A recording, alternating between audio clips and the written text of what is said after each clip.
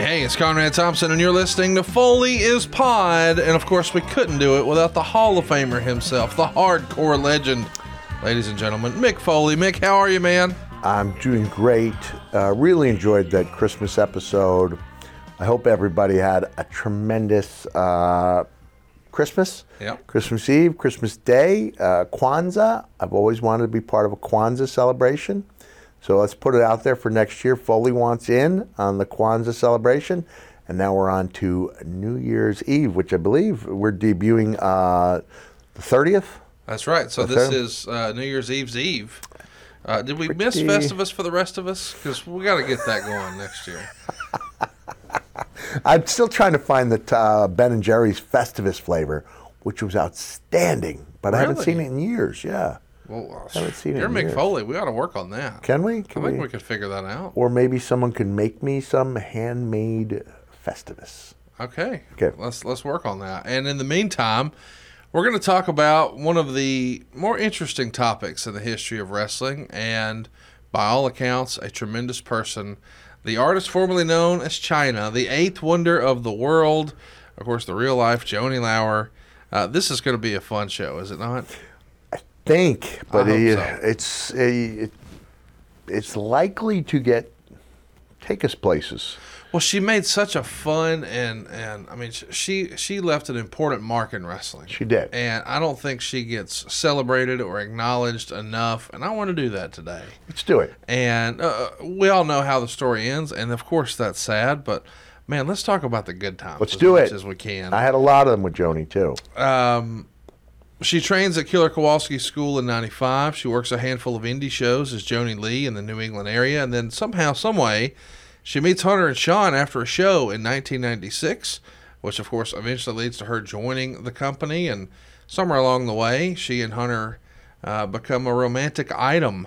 Did you get a chance to meet Chyna before her debut, or do you meet her once she's a part of the crew? Yeah, I did not meet her before her debut. I met her an hour or two afterwards. Okay. So, first of all, I thought one of the things really interesting on the Joni documentary that Vice did. Yes. Was they showed Joni as Joni Lee, and she was pretty good at her promos. Yeah. For someone who was that new to the business, she really had a command and a style, and so we knew her as the silent but deadly weapon. But man, she could talk for someone at that stage of her career. We didn't get to really see that Joni, that direction her career was going. Of course, she becomes a huge star almost overnight. Now, this was the one, I think in the past, I thought that I had missed a pay-per-view or that I wasn't on a pay-per-view, and I've referred to driving with my family from the Atlanta area where we live to Chattanooga, and I sat in the stands and was there for her debut, but that was actually February 97. Which makes sense. But I wasn't in the mix for that month.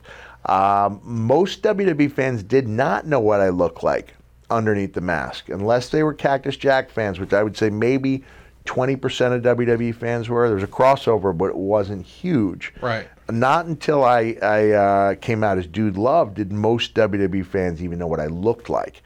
So therefore, I was able to put all my hair up under a hat, put the brim down, sit in the friends and family section, and watch the events unfold. There was a great, I think, 5-way, was it, with Brett? And it was a 4-way. Four-way. It was In Your House Final Four, Chattanooga, Brett, Tennessee. Steve, Vader.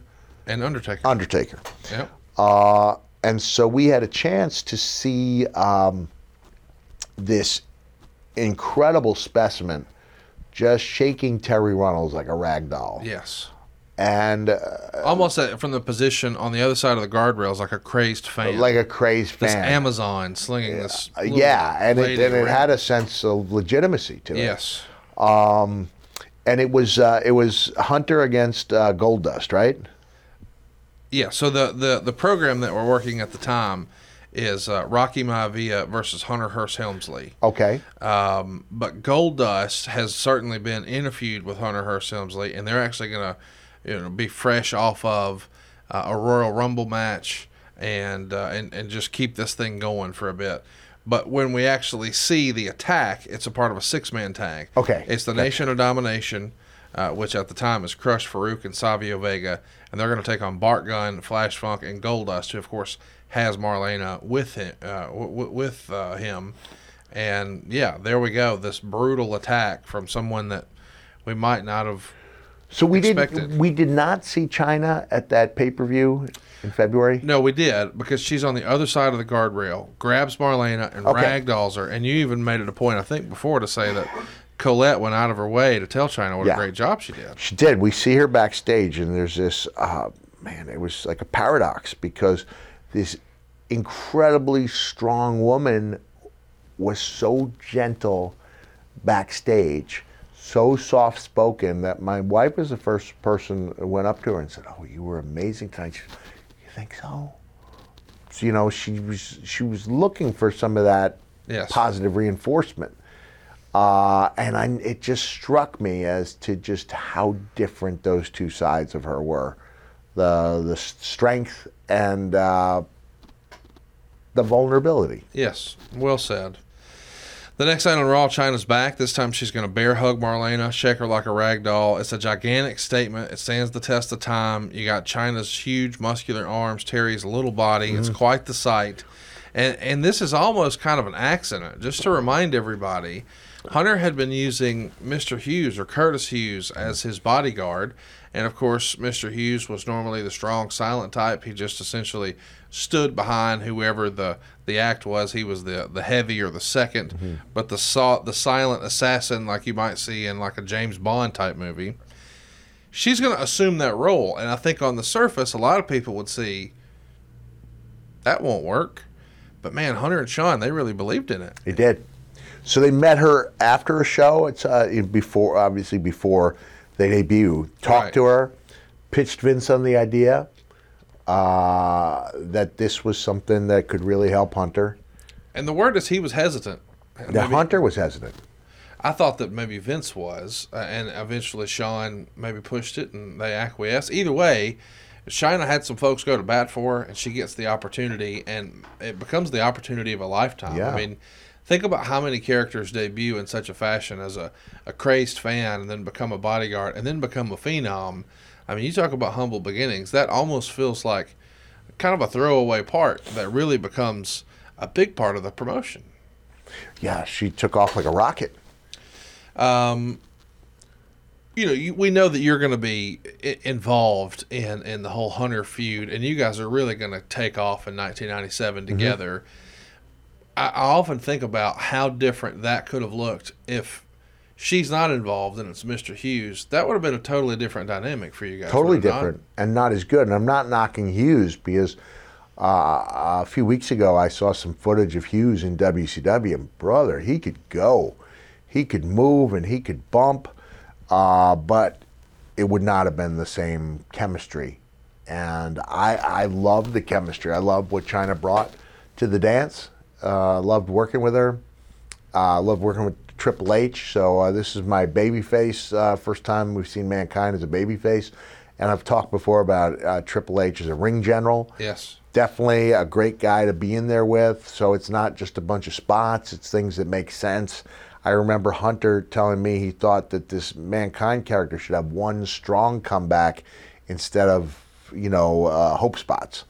And we worked each night. I thought we had good matches each night. I took issue, months ago on the show with only getting the 2.5 stars at the cage match. I thought that was a good match, and it stands the test of time with a great final moment. Yes. But by and large, every night we went in that ring, we were having, I thought, very good matches. No doubt. And that cage match in particular has a very memorable spot, which we've talked about in the archives, where she slams your head with that cage, and you were seeing stars, hurting for certain. I bring this up again because this is happening at a time where on the other channel, we'll call it the fall of 97, Disco Inferno is going to flat refuse to put over Miss Jackie, Miss Texas, Jacqueline Moore, who is a bodybuilder in her own right. Yeah. And as a result, he gets his walking papers. Eventually, cooler heads prevail. He comes back. They get the match. But clearly, it's a different time, a different era. I'm not here to necessarily debate, intergender matches, but there was a stigma of, I can't sell for a woman. Yeah. That was not an issue for you with Chyna. No. Yeah. And I was the first one. And I don't want to denigrate someone, who's not in the crew, who made a couple of bad decisions. Ultimately left because he wouldn't put over Kurgan. Talking about Ahmed Johnson, but Ahmed wasn't going to sell for her. And I don't think it was a case where I walked in and said, I will. I think I bided my time, and when the situation arose, I was like, how about we do a spot? And so I think the reversal into the stairs where Chyna power slammed me onto the stairs to where the lower half of my body, or the lower quarter, below the knees, whiplashed onto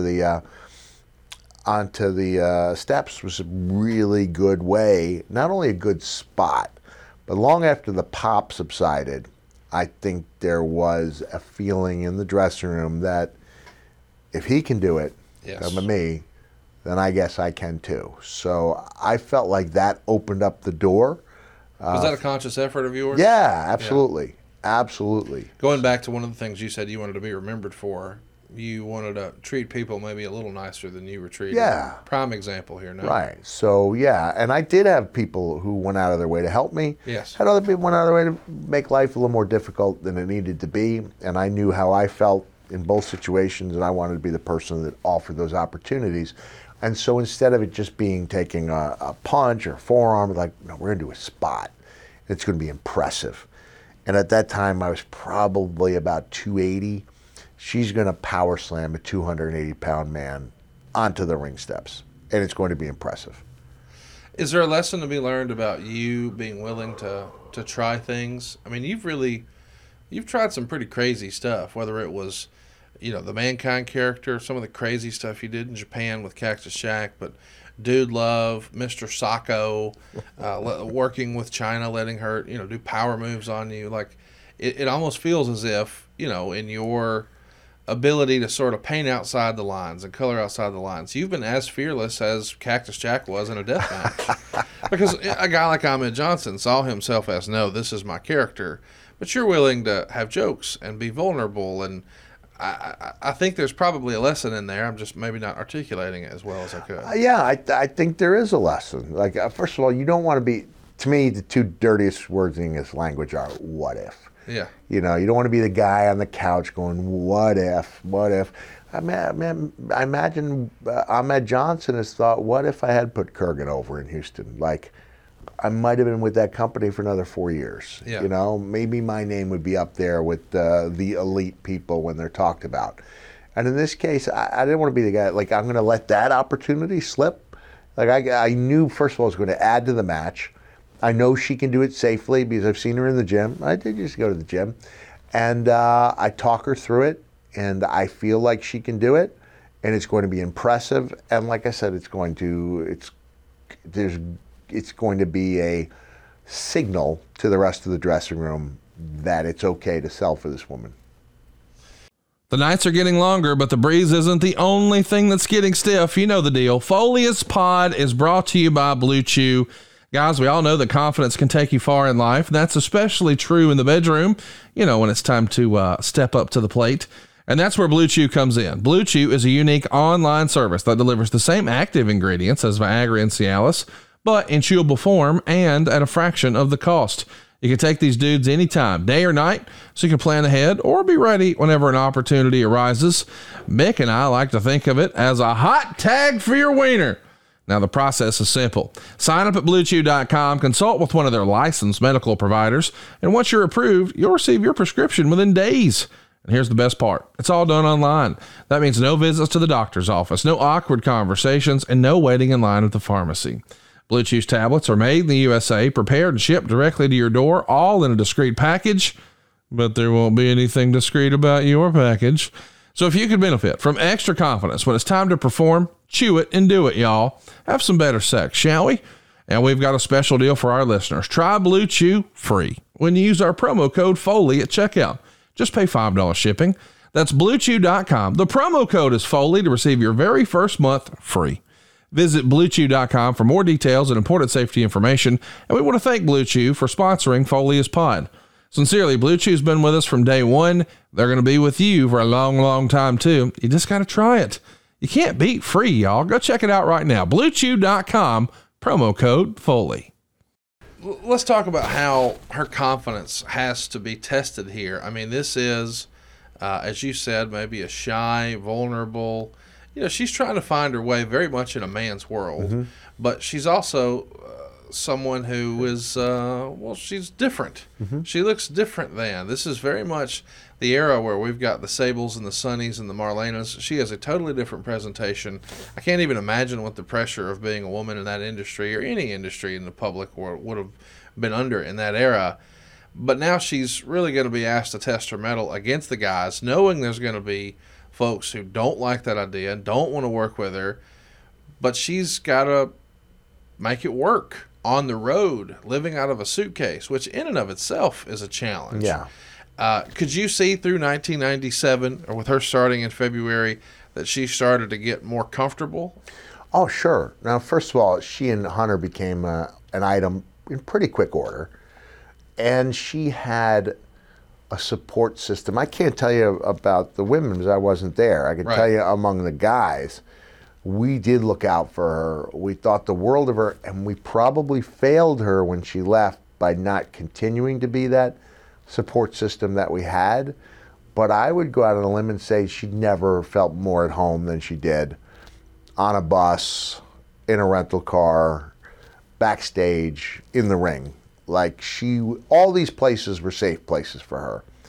And I think it was only when she went into the outside world without that support system that the vulnerability that made her so special was her downfall. 1997, we're not out of bounds or speaking out of turn to say that Shawn Michaels was difficult. And he had developed a reputation amongst the boys.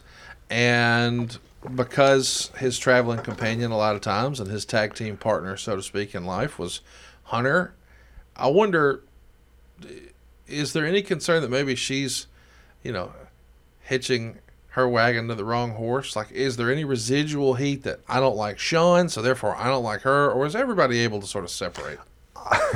Yeah, my feeling, looking back after all these years, is there was no residual heat on Chyna.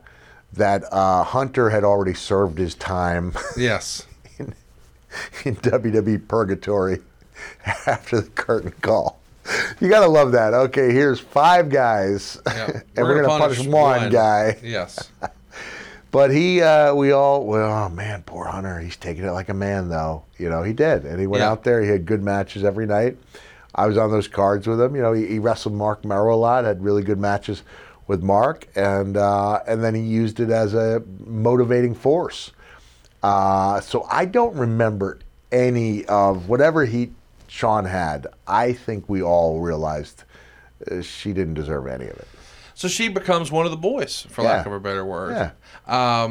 It's a different time, and boy, there was different language that was used back then, and maybe we weren't as nice and accepting of folks' differences. Do you remember whether it's fans or other folks in the company, her having particular challenges with just meanness? The fans could be really mean. Yeah. The fans could be really mean. And I think that as mean as they were in person, the cruelty online, especially as her life began to unravel, could not have helped.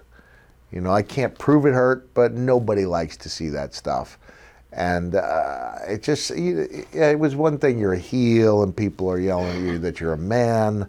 I remember her coming back, Shawn Michaels, I think on 3 successive nights, we didn't have a main event because Shawn walked out because he's always inciting the reaction and then walking out because of the reaction he incited. Yes. Through Arkansas and Memphis. Yeah, I was there those nights. And I remember Joni come back, had like 4 or 5 loogies on her. Oh. And Joni, you got loogies all over. She just okay, this is just an occupational hazard. So I wasn't there, I don't know about the man stuff. That would be the big thing. Man, she's got, male genitalia. It's weird to me to think about the pressure that you must be on. I mean, I know that sometimes people who watch from afar just assume, well, this is a celebrity and they're a millionaire and blah, blah. Well, that may not always be the case. It might be eventually, but you talked about a few weeks ago sort of the living that rock star life where there's a ton of attention on you. And she went from being, for lack of a better word, a civilian to now she's thrust into the limelight. And so maybe there was a whisper at a gym here or there, but now it's almost encouraged since she's a quote unquote bad guy character. Well, I'm allowed and encouraged to say awful things, and I can only imagine how that is to go from a normal person, so to speak, to now you got to deal with all that. Right. And as a lady, man, that's tough. And things got so much worse, I would say. Can't prove it, but with the dawn of the popularity of the internet, social media, now you go from someone who accepts that, this is part of my job, we get in the car, and we're off to the next town. But now you have to live it. And if you're encouraged, WWE encourages, we all encourage, not just WWE, across the board. If you want to be somebody, you have to be on social media. Yes. That's almost how you prove you're over, by the number of people you have. To be good at it and to get those numbers, no matter how much they push you, you have to interact with people. Yes. And so you spend time on there. Now, I'm somebody who bailed out a couple months ago on Twitter, and I feel so much better. I saw that Trent Reznor had bailed out, and he said, even more so than the problems with the new ownership, for my own mental health, I have to get off of here.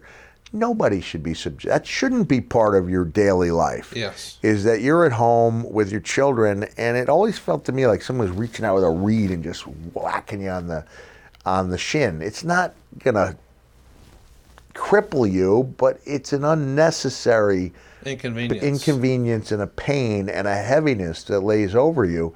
And we had just dabbled just a tiny bit in a previous episode comparing WWE superstars. Now is not the time to make an Al Snow joke, even though I was thinking about it. Sure. But what we do in wrestling versus our friends in the adult arts. And I said, well, they go through what we do times 100. The stigma is 100 times worse, but no doubt there's still a stigma with what we do. And I think people feel like it's like they're not, we can say whatever we want. Yes. They kind of know that we have to be on there. If you're not reading your comments, you're not being as good as you can be. There's such an impetus on the performers to be engaged, to get their stuff out there, to get the likes, to get the shares, and you take a lot on the chin. John Cena, he learned to laugh it off. He says he would tell me he does go through there just to see what's out there, just so he knows what he's dealing with. But man, it's not a license to be cruel. No. But for a lot of people it is, and I think in the current environment, especially on that platform, more so than ever. But I'm fast forwarding a little bit in this episode to where Joni was at my house, and I took a photo, and it was like, 9 out of 10 are really nice. A few are a little unpleasant, and then every once in a while, someone's just going out of their way to hurt her feelings. And I'm finding myself deleting these messages just because I don't want her visit at the Foley House to be a painful one because of some inconsiderate prick. Yes. Turds. Yeah. Her role in DX, I don't think can be overstated. No. I mean, I know that there's been a lot of debate about, whether she should have been included or whether she should have went into the Hall of Fame by herself or what have you. But man, her contributions were immeasurable to that group. I don't think it's the same group without her. It's not the same group. And I think even acknowledging Shawn Michaels as the best wrestler of his generation, I think I'm one of the many majority who feel like the best DX lineup Was without Sean. was without Sean. Yeah. Hunter was able to spread his wings and fly. We introduced the New Age Outlaws, who had gotten red hot on their own in short order. X-Pac comes in. He's right at home there, but without Joni, she kind of pulls it all together. yeah, it just wow. It was a really 1927 Yankees were known as Murderers Row. They were a murderer's row of WWE superstars. When you first start working with her in '97, and you're one of the first guys to say, "Okay, let's do a spot," did you ever imagine she would wind up wrestling guys? No. I just thought that was going to be her role, that she would interfere. A manager character. Manager character would get the better of guys. At that time, there was no, not even a thought of a guy firing back on her. So that even when Triple H and I had our match at Madison Square Garden in September 1997, the only way we had physicality is that Joni was into the stairs, a reversal, and it was Hunter who accidentally ran into Joni, sandwiched her into the stairs, and that's why she wasn't there until like a split second after the finish.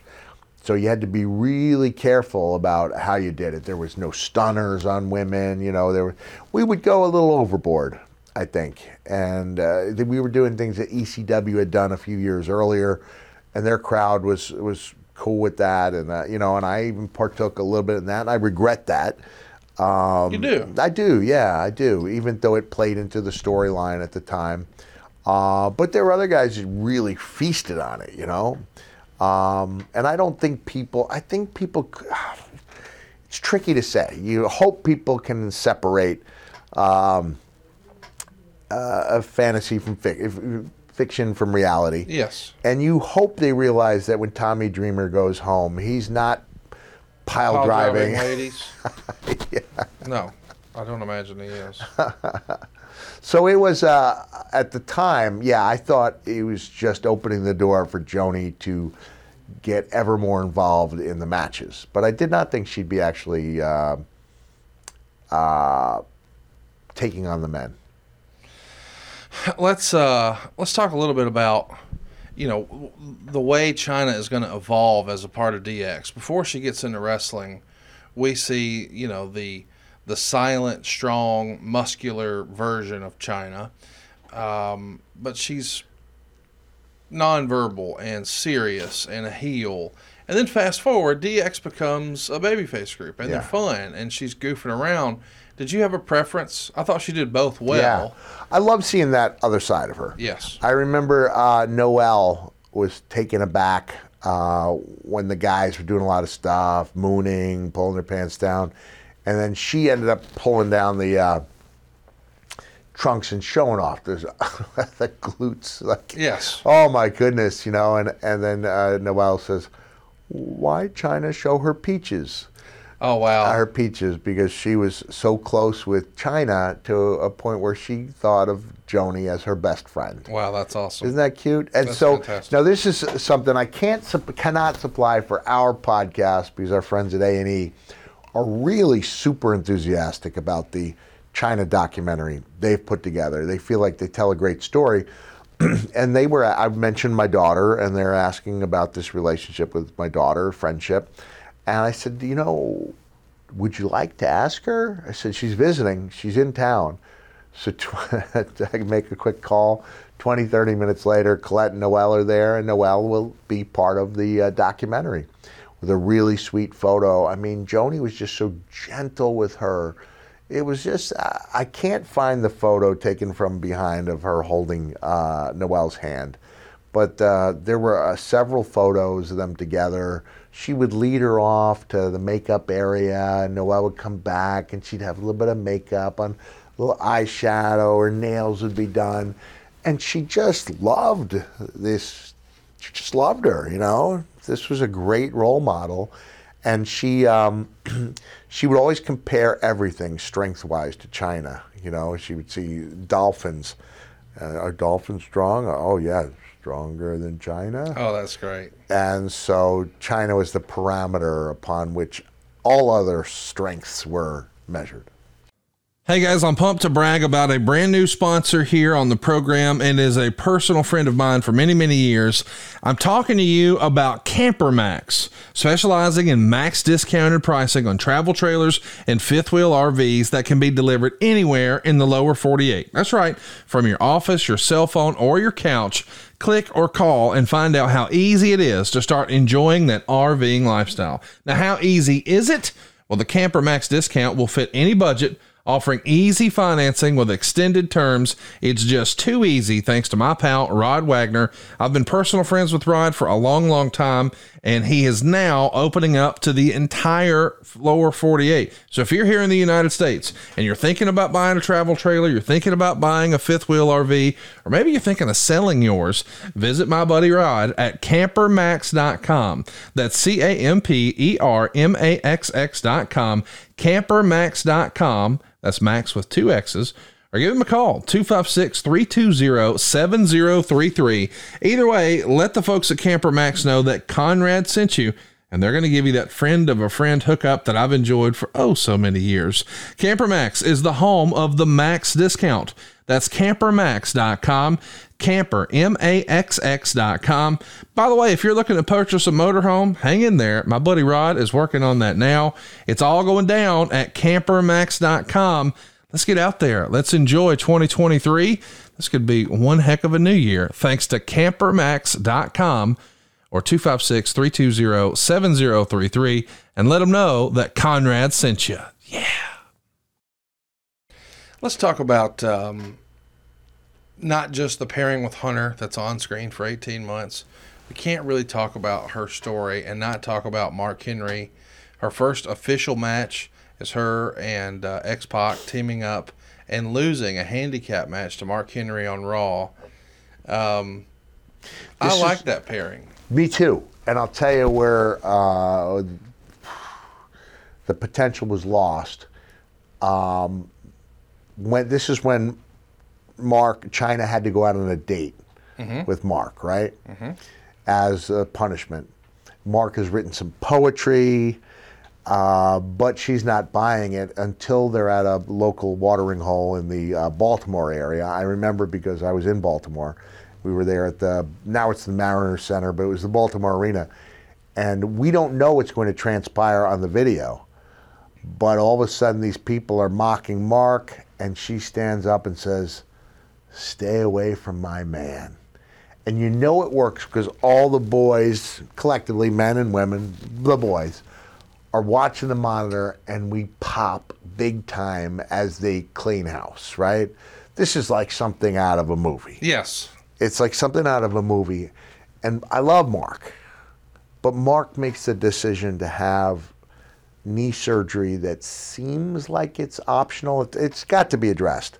But there's a time and a place, and it was like, not now, not now.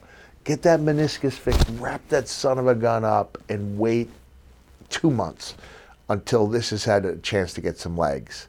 And it didn't have a chance to get legs. Yeah. And so it was almost a one-off. If there was a follow-up, it was brief. Mark went on to do great things, yes, and he's a very, very deserving Hall of Fame member.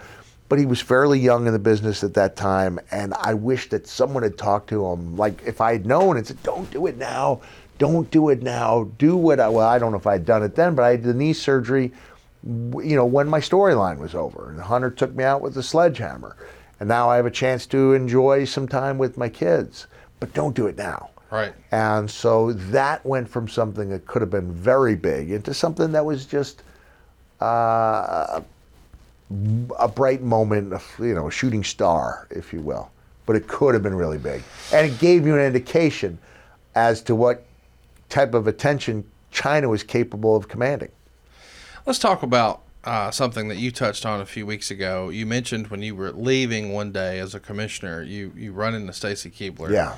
And you wanted to give her some advice, and she cut you off. She knew what you were going to talk about. She wasn't going to do plastic surgery stuff. Chyna opted to participate in plastic surgery stuff.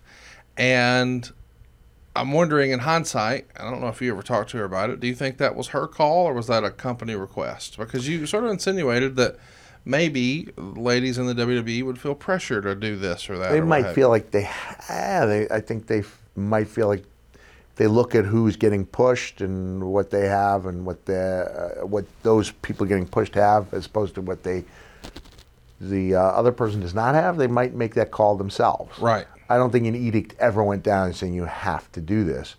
With Joni, from reading her book, it certainly seemed like it was something she wanted to do. Yes.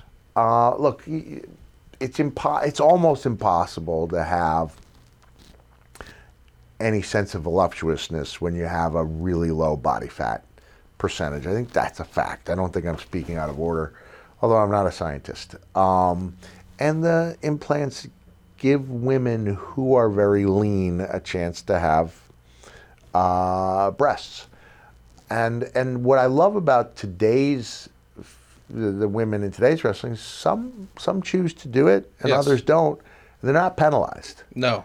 They're not penalized. And We've gotten better in that We've regard. gotten a lot better, and we've realized, now when I say we, I'm primarily talking about a few distinct people, realize it's not a one-size-fits-all. Right.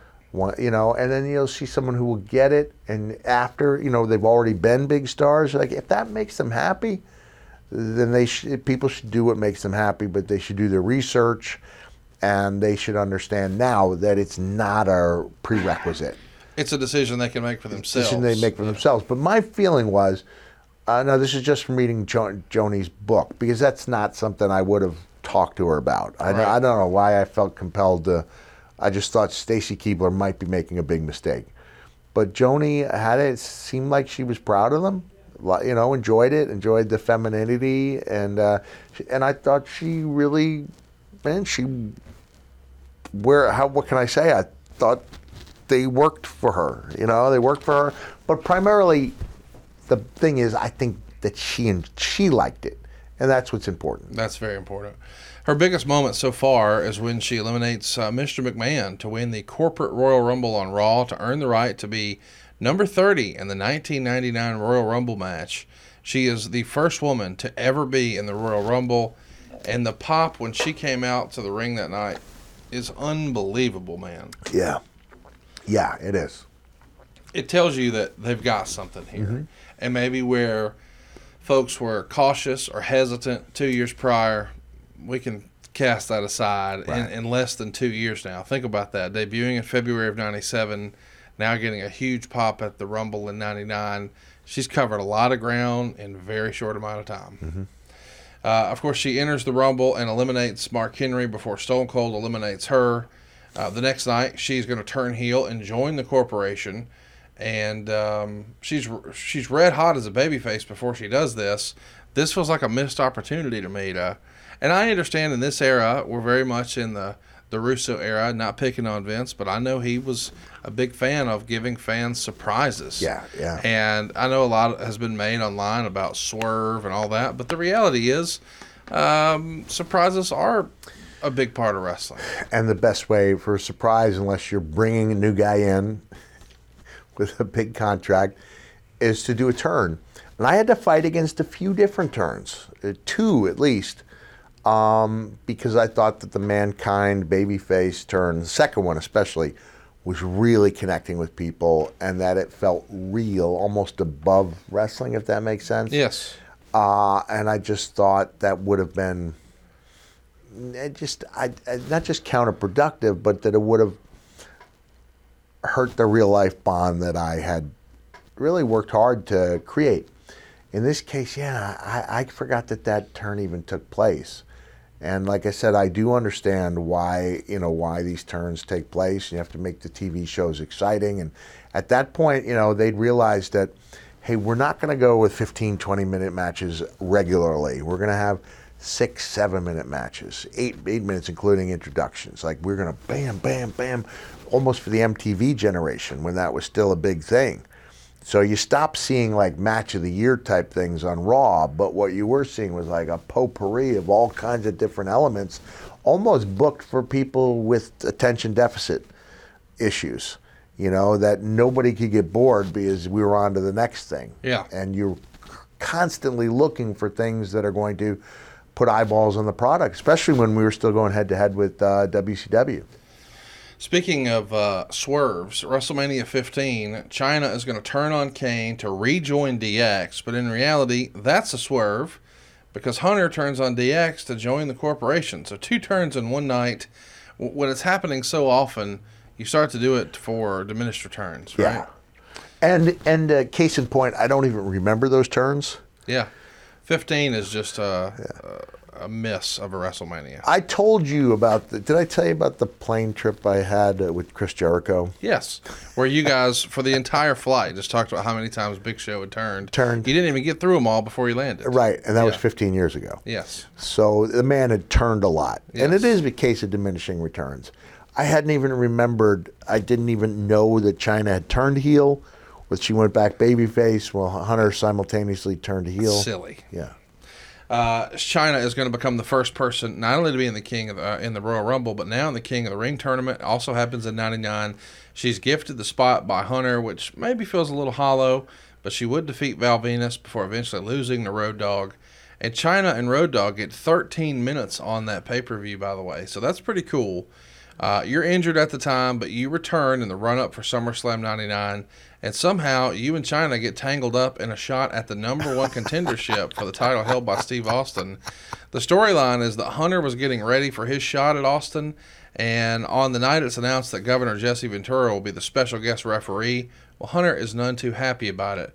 So Michaels makes a match between Hunter, Austin, and Taker in the main event, but Hunter takes Austin out instead. And then Michaels puts Chyna in the match, and now it's for Hunter's shot at SummerSlam. I know maybe this is a lot coming at you pretty fast, but the story here is Chyna's moving up to be even mentioned in the mix with those talent. Yeah. Those are the A side. This is the marquee. This is the tippy top of the profession. Yeah, and I can't wait until just a few minutes from now when we start talking about her work with Eddie Guerrero. Phenomenal. But this is probably the time when I have the match with Chyna. So the Rattlesnake returns. He hits Hunter with a chair, puts Chyna on top. Chyna versus Austin is now scheduled to headline SummerSlam. That might be a little silly. I mean, even today, as modern as we are, I don't know that anybody would think it's going to be Becky Lynch and Roman Reigns at WrestleMania, but you return to Raw the next week when Chyna and Hunter are squaring off for the number 1 contendership. You help Chyna get the win and retain her spot, and you challenge Chyna. She refuses and gives you a low blow. And you wrote in your book, Chyna, we both know that there's always been a vague sexual tension between us. Yeah.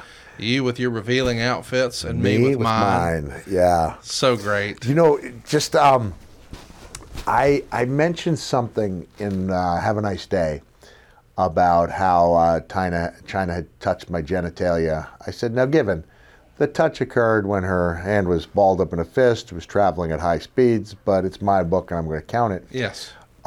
Very respected journalist comes to my house to do a story for me on the New York Times. And I've got the poster up in the basement, the Reed poster with me, Joni, and Rock, and she's saying, I wish I could remember her name. She was really sweet. She goes, oh, so that's Chyna, huh? I said, yeah. She goes, how does your wife feel about this poster? Oh, we love her. The whole family loves her. At the same time, the woman believes that I've had some type of physical relationship. Wow. And it wasn't until she actually asked me, I went, no. Like, she said, but what about the touch? I was, well, that was a joke. You know, she punched me in the balls. Like, that's not a relationship. But I do remember that match being real, tentative, thinking she smelled incredible. Her skin was so smooth, almost like she'd been using one of our shaving products. Come on now. Oh man, baby smooth. Oh man, I love it. Love this. What is the name of our Henson Shaving? Henson Shaving. Yeah, it was almost like she'd use Henson Shaving. She smelled great. It was like wrestling a better smelling Bob Holly. It really was. And I do, here's a question I have. Maybe our fans or listeners can chime in. Joni, when she was still here, traded me, I think, 10 photos of that match that she had autographed in return for 10 photos that I autographed so that she could sell those photos and that I could do the same. But I still have them. I don't know what to do with them. I feel like people would like them. I'm trying to find a good organization to make a donation to. So maybe our fans can come up with something. Come up with something for that. This moment where she punches you in the wing, you write, "As I slumped to the canvas in an awkward fetal position, does that mean no?" I managed to gasp out, and even from a distance, I could see Chyna laugh as she stepped back through the curtain. We did have a match, and it was strange because as well as I knew her, and as helpful as I'd been to her career by letting her get physically involved, I did feel strange about having a match with her. Yeah, she good. and Hunter had just torn into each other only minutes earlier, but I really didn't know what to do, so I did what came naturally. I stunk up the place, and I put Mr. Sacco on her. Yeah. I love that. It was a good experience, but I did not know what to do, and I wasn't comfortable with the idea of forearms or anything of that nature. Right. Was that ever discussed? I mean, it's important to remember this is a television show. Yeah. You do have to make the station happy. You don't want to offend advertisers.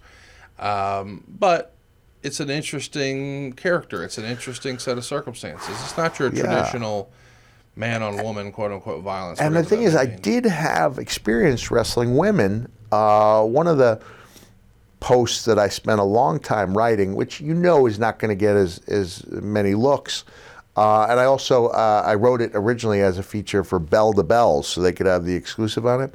But it was about my time training at Mark Tendler's garage with Susan Sexton, who is a really great technician and worked strong style before there was a name for it. Like, she was no nonsense. She wasn't a flyer, but she was a good technician. When I wrote about her, Regal got back to me and he said, "Oh, her reputation among the men and women in the UK was super high." And so I'd spend hours upon hours working with her and never gave her the credit she deserved. Certainly not in Have a Nice Day. It wasn't until dozens of years went back I was like, wow, maybe that's why I have so much respect for women's wrestling, because I was working regularly with one of the most respected women of her era. So I did have some experience, but it had been so many years earlier. That had been 15 years earlier, I think, 12, 13 years earlier.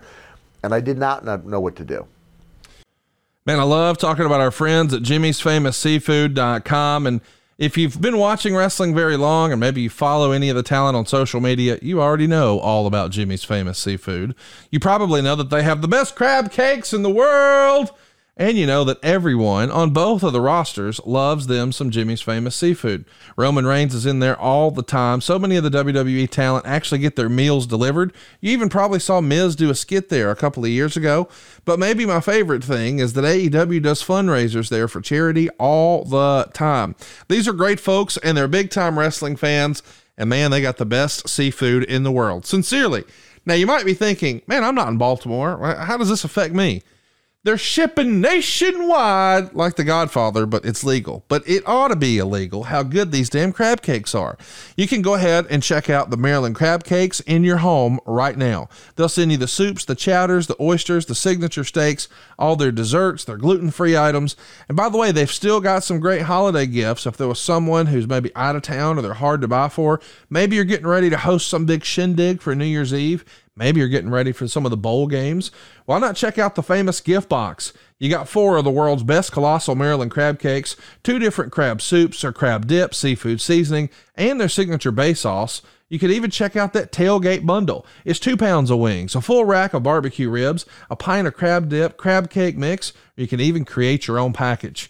I've known these guys for a long, long time and really, really can't recommend them enough. Every time I'm in Baltimore, I eat all of my meals there. Seriously, I'll go for lunch. I'll go back for supper. It's the best. And if you're a foodie and you watch these TV shows, you know all about them already. They've been around for more than 4 decades. It really is a real family business. And they've told their story many times on Diners, Dine-Ins, and Dives, Beat Bobby Flay, and so many more. Hey, and if you're a big Ravens fan or you see those Ravens games, when they're doing those bumpers in and out of Baltimore, I don't think I've ever seen them not go to Jimmy's. Everybody knows Jimmy's Famous Seafood is the hookup, but the bad part is usually it's expensive to get this stuff shipped. You know, they got to pack it in dry ice and get it to you, and man, that's costly until now. What if it was free? That's right, you heard me. Free 2-day nationwide shipping on orders over $125 when you use the promo code FOLEY. Why not have the best crab cakes in the world? Today, as you're listening to this, it's Christmas Eve's Eve. Well, tomorrow night, I'm hosting a family dinner. I got some miniature crab balls from Jimmy's Famous Seafood. I got some mini stuffed shrimp from Jimmy's Famous Seafood.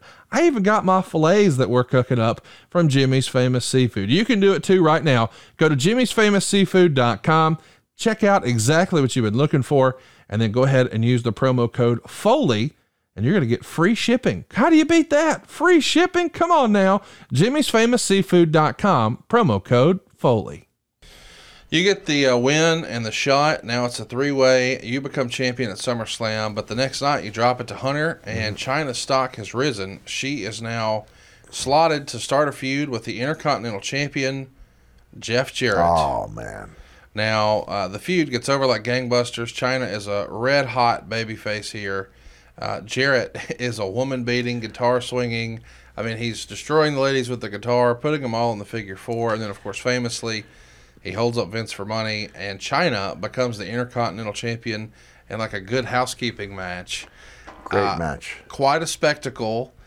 What do you remember the talk of the locker room being about Jarrett's circumstance? He's out of contract, but I was not aware of the circumstance. I remember specifically I had a box of books, the Have a Nice Day books. They give you a box, and I was distributing them to people I liked, and I signed one for Jeff, and I found out hours later. I said, Jeff, you're leaving? He said, I thought that's why you gave me the book. I said, well, no, I gave you the book because I like you. But I told him after I saw the last Ric Flair's last match, as I say that, I'm looking right at the poster. I said, Jeff, it was like I was watching you take every lesson you'd learned and absorbed through a lifetime of watching wrestling. Yes. And because Jeff was phenomenal. He was phenomenal. The MVP of the match. Right. And that's in large part why he's got his role with AEW now, I would think. He's still there, right? Oh yeah. Okay. he's still crushing Darby's and Stings and everybody who moves with guitars. Yeah. But same thing can be said. He really sunk his teeth into it. He really played up the male chauvinist pig, and he made a great opponent, and then delivered in the match. Mm-hmm. And was willing to look like a buffoon, and that he was baking soda all over him, and it was a really good match. And in my travels with a show that I may or may not be a part of with WWE, I've seen the outfit from that night, and it's still got some of the baking soda or flour on it. Oh wow, that's phenomenal. You wrote lovingly about Chyna in your book. She's been Intercontinental Champion. I think she's done a tremendous job. Even more important, she's Noel's idol, and she treats my daughter with a kindness that is truly touching. I may be Big Daddy-O, but when Noel comes to the matches, she wants nothing to do with me. Instead, it's Chyna holding her hand on the way to the girls' dressing room for some quality bonding. In '97, Chyna wasn't allowed to be hit at all, even by accident. Now, after being suplexed, punched, and kicked by the top guys in the game, she definitely wrestles like one of the guys, but more important, she's accepted as one of the guys. Yes. She really was. And again, as I alluded to, she had that support system. Yes. And when she left the company, that was gone. She eventually loses the title, has some matches with Chris Jericho and Hardcore Holly and the such. And maybe the matches with Jericho were less than. And I think maybe there was some hurt feelings on either side of that. But what's happening backstage is much more important. Her and Hunter break up. And, of course, Hunter eventually moves on with Stephanie McMahon. And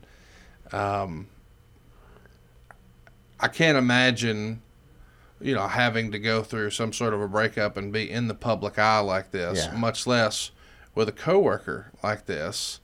And then it makes it even worse when the quote-unquote other woman is the boss's daughter. This is almost a no-win proposition for Chyna, right?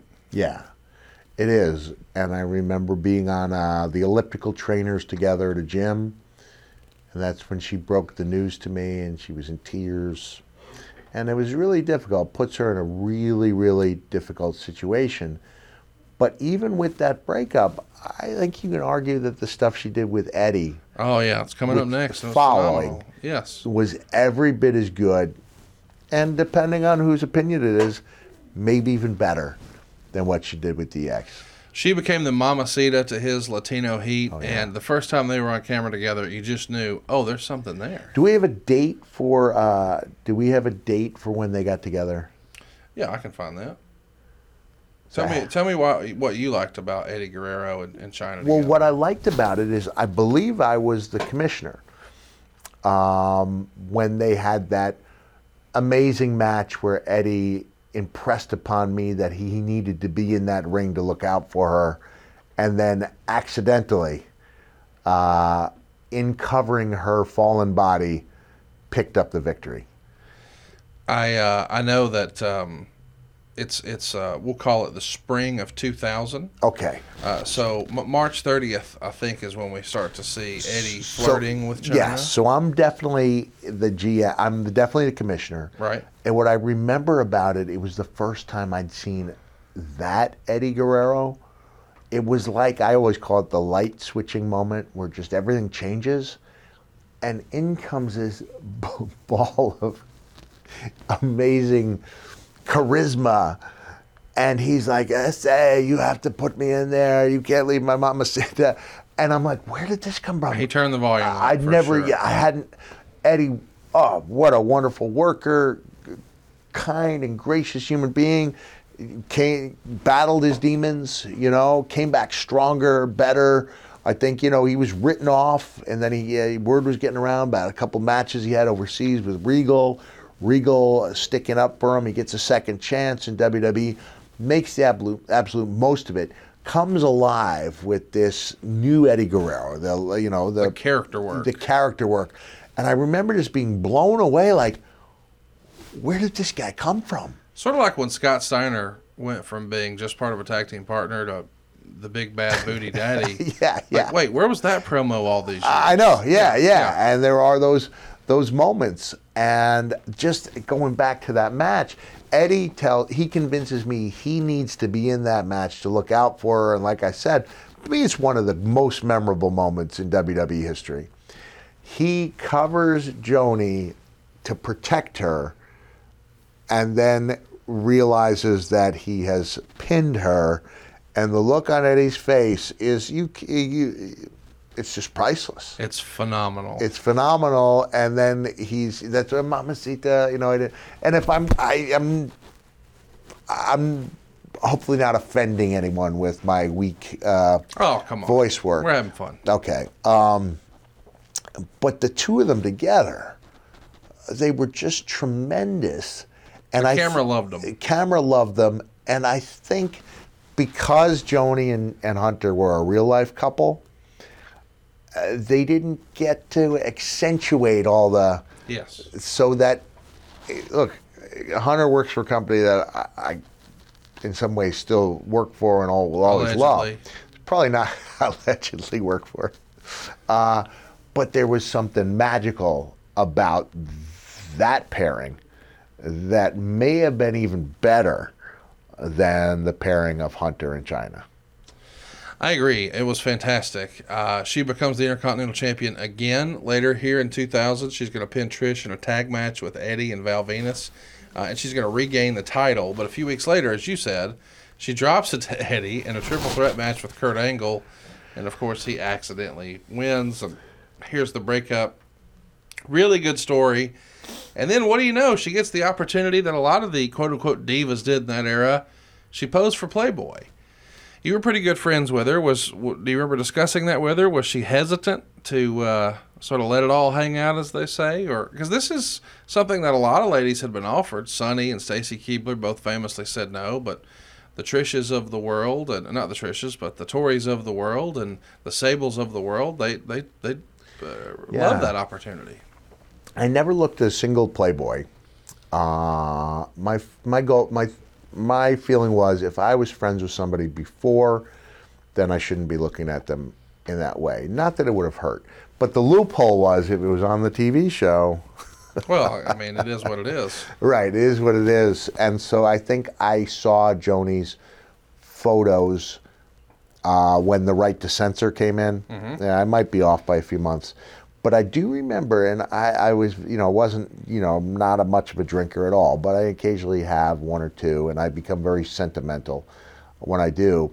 And I think it may not have been the actual Playboy spread, but just some photos of her in the magazine done in a, sensual way. And I called her up, and it was uncharacteristic of me, but I wanted to know, like, how amazing these things were.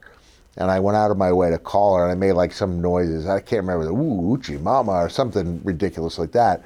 But that I just felt like I can break that little vow or whatever I made to myself because I thought it would make her feel good. Yes. To know that even though I was her friend, that I recognized that she was a beautiful woman. And I think that the Playboy setting all those records at the time, it really, I think it had to be a confidence builder and one of the best times of her life. But I think that may have led to her contractual issues, which led to her departure from the company. And we can probably discuss that in a couple of minutes. But man, at the time she had the Playboy and she was really proud of it. I think she even said she was proud of it. Yeah. On TV. I felt really happy for her. She'd had that major work done to her jaw, and she was away for months, and she came back with a new look, but it was still her. This is, it is a selective surgery, but, they shaved some of the bone down and gave her a more feminine look, and she really embraced it. She eventually gets phased out of wrestling the men and really just gets put with the ladies.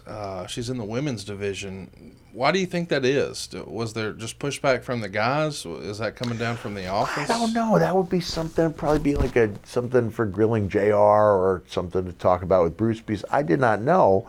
But it was clear that if they felt like that was all she could do, then maybe the thing to do would have been to send her on a goodwill tour, let her cash in on a lot of the opportunities were coming at a rapid pace, and bring her back when they did have something really good. I don't know. That's just Monday morning quarterbacking, but it was clear that was it's a demotion. It was a demotion because the women's division then was not what it is now. It's not what it is now. And it was essentially in the death spot. It's the popcorn match. And it's not hanging out with The Undertaker or Stone Cold or The Rock or whatever she had been doing up to this point. After the Royal Rumble 2001, she does a handspring back elbow, and the story is she hurt her neck. Jerry Lawler rushes over from commentary like when Owen fell, and the whole thing was treated as a very serious injury, but of course it's bought by no one. Eventually she returns. She squashes Ivory at WrestleMania 17. She becomes the women's champion. But she's only with the company for 7 more weeks, even defeating Lita at Judgment Day. But then she never returns to WWF TV again. And I realize that by this point, you're starting to wind it down. We know you're never officially done with WWE. This allegedly. Is what month and year is this? So 2001 is when WrestleMania 17 happens. And just 7 weeks later, she's gone. So we'll call it June of 2001. This is when the company is, up till WrestleMania 17, hotter than ever. Of course, that's famously where Stone Cold turns heel, and you start to see the business fall a little bit in April, falls a little bit more in May, falls a little bit more in June. Fans weren't ready, and they didn't want to see a heel Stone Cold. They wanted to cheer Stone Cold. But at the same time, she probably feels like, wait a minute, I was working with Eddie Guerrero and Chris Jericho, and now no offense, but I'm working with Ivory. It's not quite the same. And she had run into a brick wall contractually, right? Yeah, she, according to JR, felt like she needed to be at that $1 million level. And JR would say, once upon a time, the biggest downside guarantee that you could get in WWE was $1 million. Whether you were Stone Cold or The Rock or The Undertaker or Triple H, that was the number. She saw herself in that light, and the WWE did not. So they got to an impasse based on that. You were friendly with Joni. Is that the version of the story you heard? I don't know if I heard this story directly from her. I was going through my own issues at the time, that we talked about during the commissioner episode. Man, Joni would have made over $1 million. When I ended up signing, Steve and I signed at just about the same time in '97. I don't mean to cut you off, but she would have made over $1 million had she continued to be programmed with Eddie and Jericho. Yeah. And no offense, but if she's working with Ivory and now just in the women's division, would she? Well, the booking formula was, there's no textbook. A lot of it was a gut feeling. Yes. And I remember, I would call up Jim. Jim's still a dear friend. How he went through so many years as director of talent relations. I'll never know. Held everybody's respect. That's a real testament to Jim. But a lot of it was, it's what they felt was earned. And I remember, Jim, the payoff's a little light. He goes, oh, yeah, Mick, sorry, but you weren't in that main event. I said, Jim, these shows are selling out before we even put a card up. It's the company and the people that are seen as the major players who are selling those tickets. Of which you are one. And I am one of those guys. Yes. So whether you choose to put me lower on the card in front of a crowd that's been sold out for months, that's up to you. But I'm telling you, I think I deserve more. But I think that's a really valid point.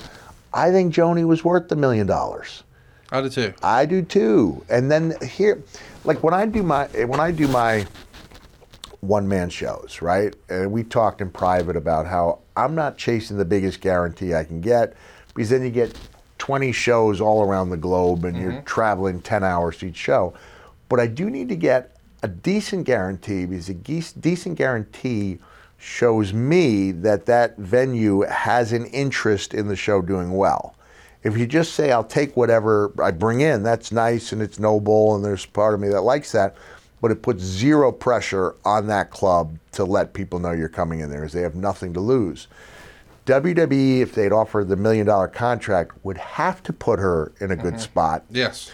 Because that's how they would make their money back. But I have no doubt that if they had used her well, that she was worth that $1 million. And she was, to me, a gold mine for bringing the company into the mainstream, which was really important. And there really were not that many mainstream stars.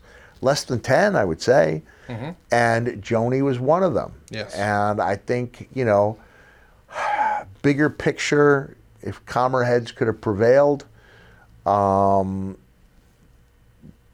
don't know. It's tragic that they could not reach an agreement.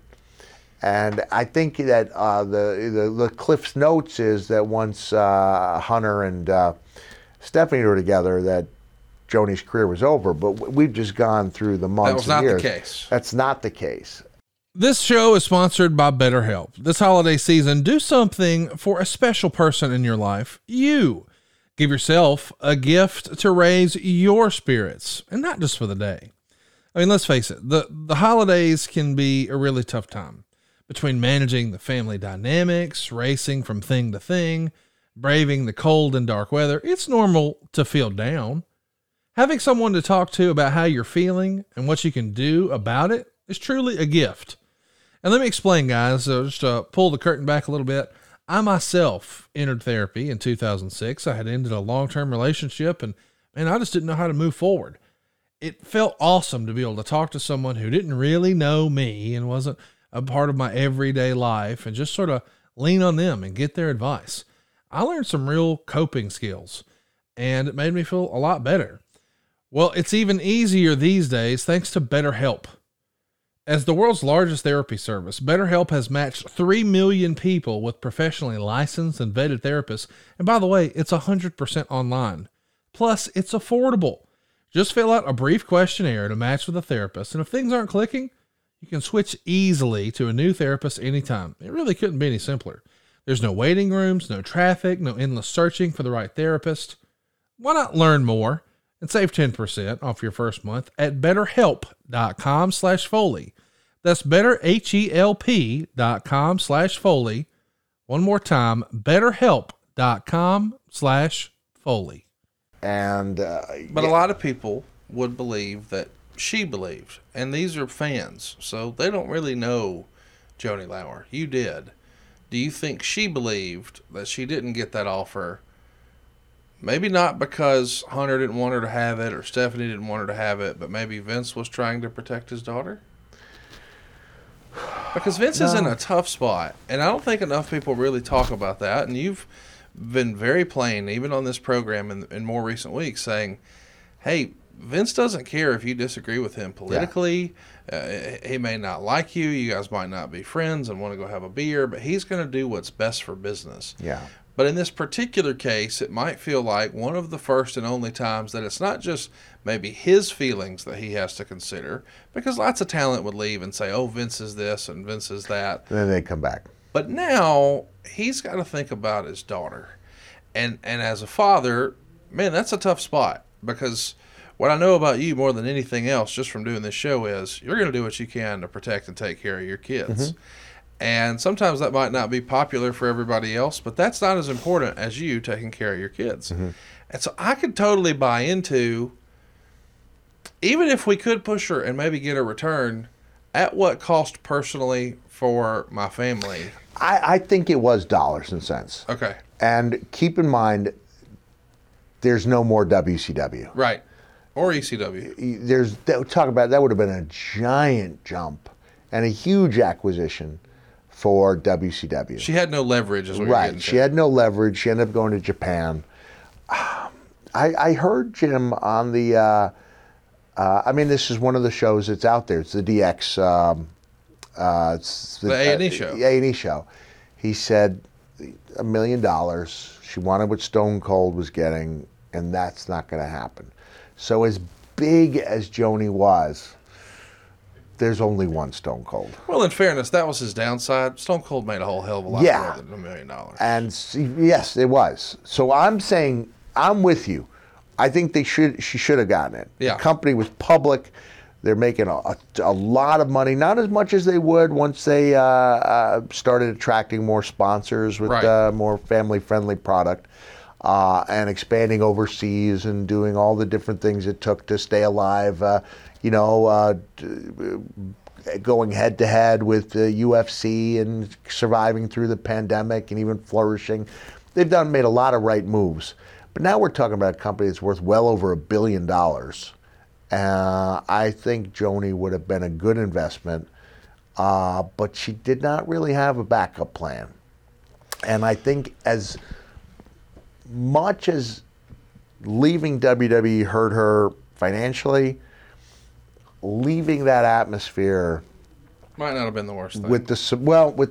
I'm talking about the support system. Oh yeah. You know, that was probably long term even more devastating.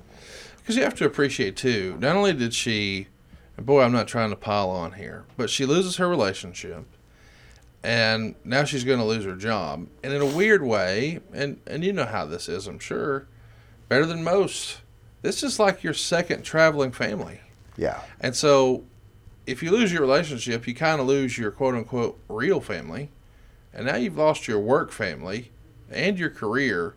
It's a tough spot for her to be in.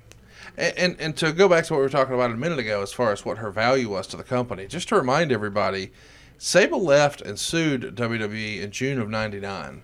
So as we fast forward a little bit, Chyna is by far the number one most marketable, most merchandised piece of female talent that the company has under contract.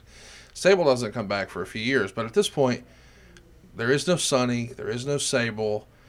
She's kind of, not that anybody. But now Trish and Lita are. Oh, they're on the rise. Yeah, no doubt about it. But she's the more established from the really hot years. Yeah. She is. There are other folks in the mix, but man, when Sunny came on the scene, she's the most downloaded. She's the most over. When Sable exploded, boy, merch was just flying off the shelves.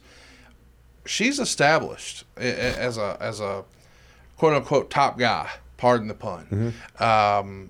And I just can't help but wonder, like, there has to be more to it than just she wanted too much money. Because even if we went with the downside guarantee idea, if she's working with guys, to your point, she's going to exceed that.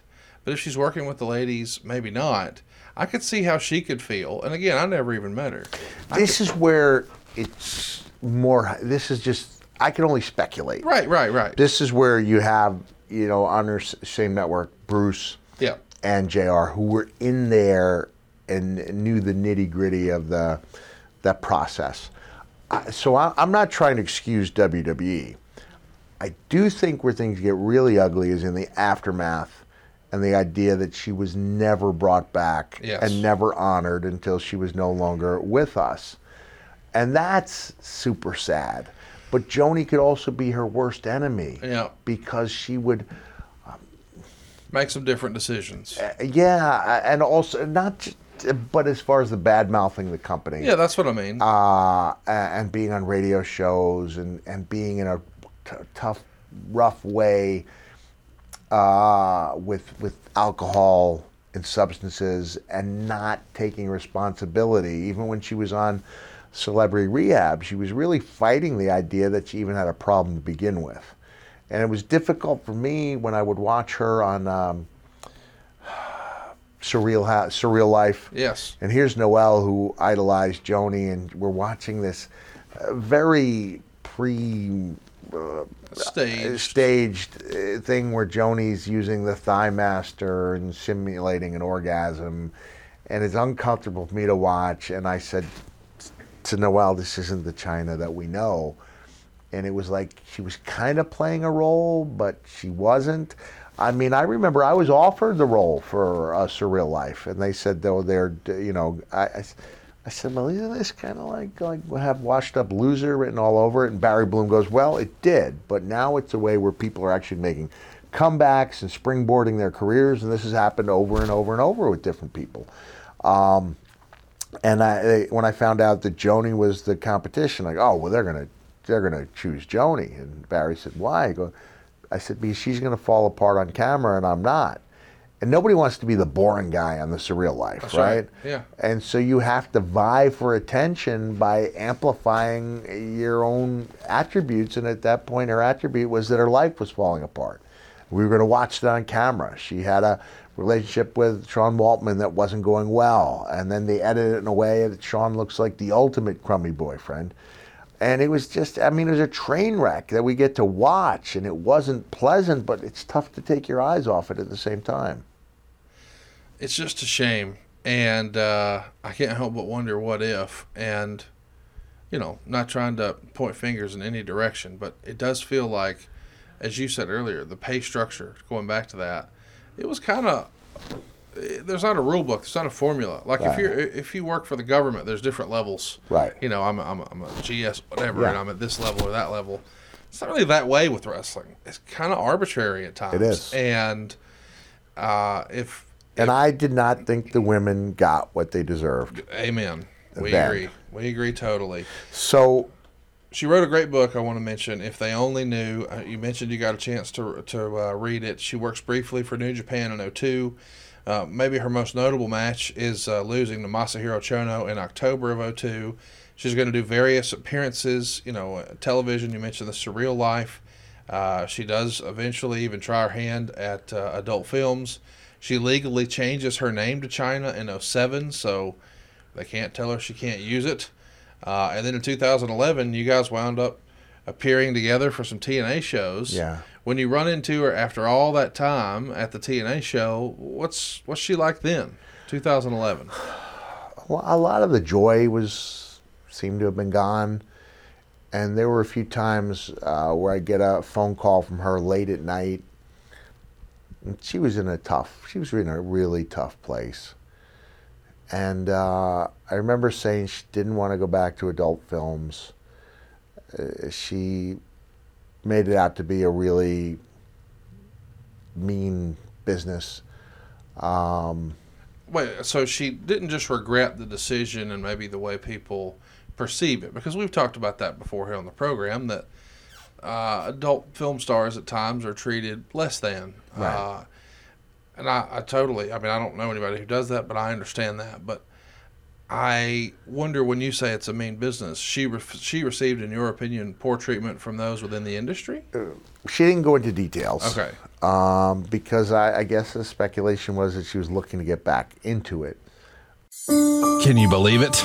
It's finally here. It's the most wonderful time of the year, unless you get stressed out about how to pay for it. SaveWithConrad.com can help you make this the best Christmas ever. You won't make a house payment for the next 2 months. That's right. Skip your next 2 house payments and use all that cash for your extra holiday expenses. And come next year, you're going to have a lower monthly payment. Don't put Christmas on a credit card. Pay your credit card debt off at SaveWithConrad.com. NMLS number 65084, Equal Housing Lender. SaveWithConrad.com. So her last match ever happens for TNA. It's Karen and Jeff Jarrett taking on Chyna and Kurt Angle.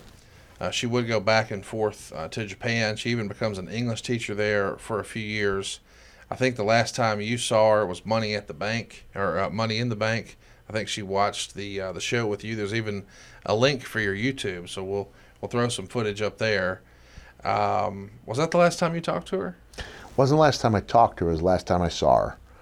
So she was at the Eternal Con on Long Island, and I was told after the fact that she did not know how I would receive her. She was nervous about it. She had been kind of incommunicado for a long time when she went to Japan, and I thought she was getting her life together. I did not know that there had been what seemed to be a suicide attempt by rushing the police.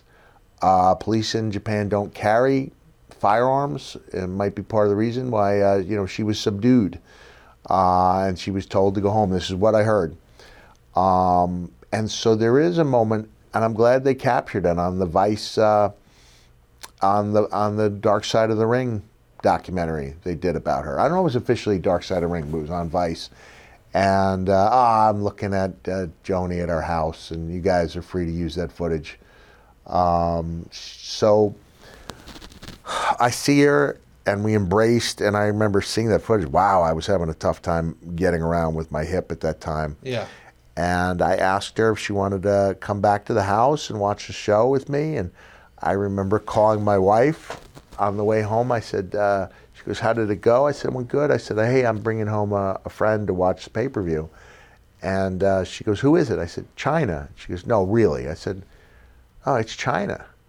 And there was no discussion. It was like, yeah, Chyna is our friend. We love her and our family. And she came over, and you see the greeting, with Noelle and Joni. And I'm so glad we had that time that we spent together. I don't know if I've ever mentioned this, but when I was with Joni, I could see several hundred gig marks on her arm. So she had been self-harming, and it looked like she'd been doing that for a long time. And when I was a volunteer for RAIN, I learned a lot about people who self-harm and how oftentimes not only is there a release of endorphins, but it is the ability to control and not have a mastery over, but to be in control of a physical pain which somehow soothes the uncontrollable emotional pain that someone does not have a handle over. And those were always the most difficult discussions I would have with visitors to the RAIN helpline, because the conversations would always go around in circles, and it would always come back to the self-harming as the only solution. And so I saw someone who was in just an indescribable amount of pain, or had been, trying to go back and make a comeback. And I pleaded with her when I saw the schedule. I thought, you're coming back, now's the time to dip your toe in the shallow end. And the people in charge of her at that time had her taking a deep dive and involving Opie and Anthony, and I really enjoyed being on that show, but that wasn't the best place for her to be. I thought the idea of her showing up at WWE headquarters was foolish. I just thought that this is not... They were asking her to take on too much emotionally, in not looking out for her best interest. She did have a really good friend there who was at our house, and he, I believe, runs her Twitter account. Personally, I don't want a Twitter account when I'm gone. I've even had that in my, my will. No, tell my kids individually, no. If you want to honor Dad on your own accounts, that's fine, but I don't want any account with a blue check mark, where you're saying, showing old footage. That's personal decision, but it's just strange to me. And I think Joni's in the Hall of Fame. I think all these hashtags, to get her in again on her own, it's like she's in there. Yeah. Like this is a compromised situation. And now she's getting a wonderful A&E documentary, from what I understand. She's being acknowledged. She's being talked about. Her contributions have never been more recognized. It's so unfortunate. I mean, it's so tragic, and from my own standpoint, I would probably get an email once a week from Joni between the time she was at my house and the time she died. And almost 2:01, I was like, hey, listen, sorry I don't have much time to respond, blah, blah, blah, blah, blah. It was always rushed. And the one time I was supposed to see her, she was supposed to be at an autograph signing, and she was supposed to be at the table with Noel. And Joni didn't make it because of issues. And so she was struggling until the end. She was really struggling until the end. I think the people, like I said, the same people who put her on this schedule saw fit to do a memorial that was like a circus where you could get a better seat if you paid more money. It's like, no, this is not the way you honor somebody. This is not the way you show your respect or admiration or love for somebody. This is everything you don't want happening when we lose somebody. So I'm glad that the pendulum is swinging, and hopefully it stays here where we say, this is a woman who made a major difference. Those two things, the strength contrasted with that vulnerability, was what made her who she was, but it was also what caused her to leave well before her time. Just 45 years old. It's unbelievable. Yeah. We will we'll throw up some information at the end of the program here. If you're watching this and you maybe have indulged in self-harm and you're struggling with that, we'll pass along some information that might be useful for you. And I can't imagine how hard this was for her at the very end. And what I really hope most of all is that her legacy is not defined by the way she left us. Right. But how great she was when she was, man, you want to talk about exceeding expectations. Did anybody do that more than her? Probably. I mean, realistically, like, to go from being a Mr. Hughes replacement, a female Mr. Hughes replacement who's never supposed to wrestle, to now being one of the biggest acts in the entire industry, certainly at the top of the WWE. And by that point, WCW was so far in the rearview mirror, and it was because of acts like Chyna, and not just with women's wrestling, but becoming the Intercontinental Champion, being in the King of the Ring, being in the Royal Rumble, and taking whatever stones people threw at her. Oh, she looks like a man, or whatever the criticisms were. And she becomes one of the highest selling issues of Playboy ever. Like, you talk about a true underdog story and a success story. And it's just a shame that maybe everyone knew that but her at the end.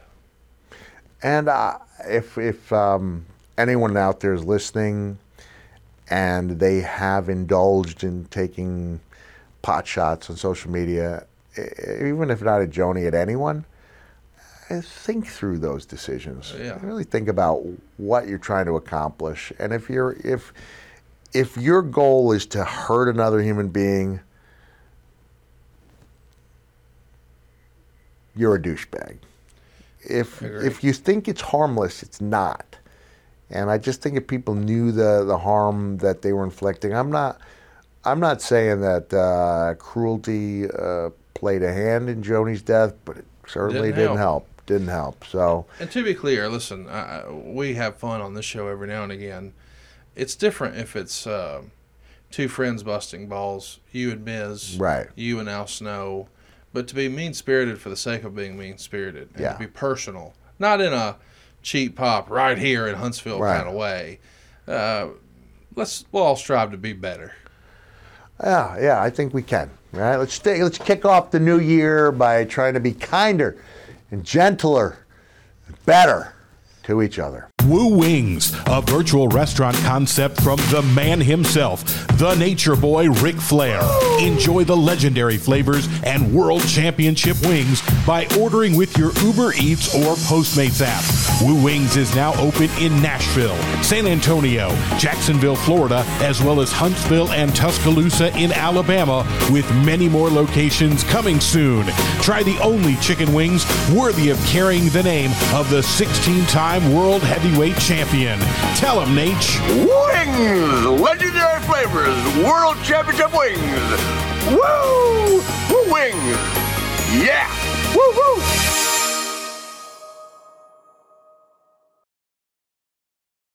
Let's do a few questions and then we'll wrap this one up.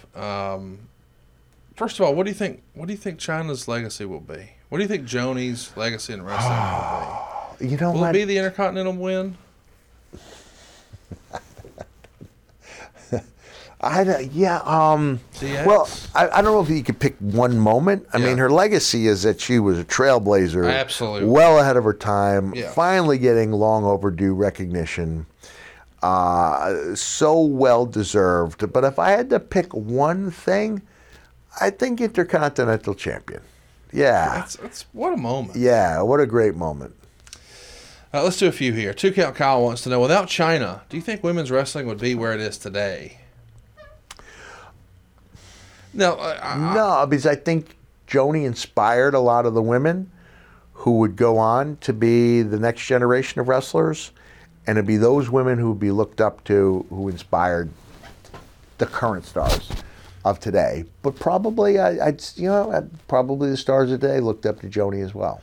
her success in wrestling men, I think, made people look at women's wrestling a little differently. Yeah, I think so.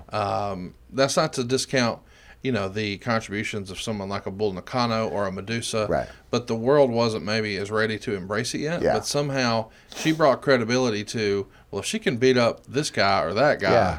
this is a different thing. I mean, Joni, it would be a cinch to have her as the GM for women's wrestling. Oh, my or gosh, playing yeah. if it wasn't in WWE, then it would be somewhere. And she'd be making appearances. Look, I went through all that stuff in 2009, 2010, where the big word was relevant, trying to be relevant. And then you realize one year, now all of a sudden, a few months later, people are dressing up for you as Halloween. Yeah. You're not irrelevant. You're part of people's childhoods. Yeah. You're part of their memories. And that pendulum would have swung, and Joni would be commanding, she'd be making... She'd be crushing right now. She'd be crushing it. She'd be really doing well on the appearances. People would get to see that. The saddest thing to me about her death is I never get to hear that laugh again. Never been another laugh like it. It was just so endearing. It was so nerdy, but that's who she was. And it was like, I'm thinking in my head, I can't do justice to it. I wish I had those type of skills. But it was this way that her voice would get deep, and it was, and it'd be, and you couldn't help but pop, and she'd laugh at her own stuff before you even had a chance to laugh at it. But it's the laugh I miss the most. Brad Stanton says, we've heard from JR that Chyna only wanted to wrestle with men. Do you know if there were women she enjoyed working with? I do not know. Matt Godfrey has a natural question, and I know a lot of people are going to poke fun at this, but she did become the Intercontinental Champion, and for a lot of guys, that becomes a stepping stone to the world title. Do you think there's an alternate universe where maybe she could have been the world champ? I do. I do too. I do. I mean, look, Vince McMahon was world champion. David There Arquette you was go. world champion. Vince Russo was world champion. Yeah, I think there's a very real chance that she could have been a If world Miz champion. can be world champion. Doggone it. Well, this was a lot of fun. We're going to start 2023 off with a bang. Next week on Folia's Pod, we're talking about Abdullah the Butcher. Oh, I love it. This is going to be a lot of Oh, fun. wow. That'll be great. In the meantime, if you think we've earned it, man, hit the like button, throw us a subscribe, leave us a 5-star review if you think we've earned it. We'd love to have your interactions on Twitter for the show. It's @FoliasPod. I am at Hey, it's Conrad. Now, if you want to hang out with the Micker, he's on Instagram over @RealMickFoley. And, of course, we would love to have you introduce any of the wrestling fans in your life to our YouTube. That's Foley on YouTube.com. hit the like button, the subscribe button, turn on your notifications bell. That's the best way to introduce somebody to the show. Maybe they're a little overwhelmed at times with our run times. We tend to get a little long in the tooth, but little appetizers, little sample size over there at Foley on YouTube.com. Man, I had a lot of fun. 2022 was a blast doing this show with you, and I'm ready for a big 2023. So am I. Yeah, it's going to take me a while. I'm going to have this ride going to be kind of a sober one. That was a tough journey, but I'm glad you took me on it with you.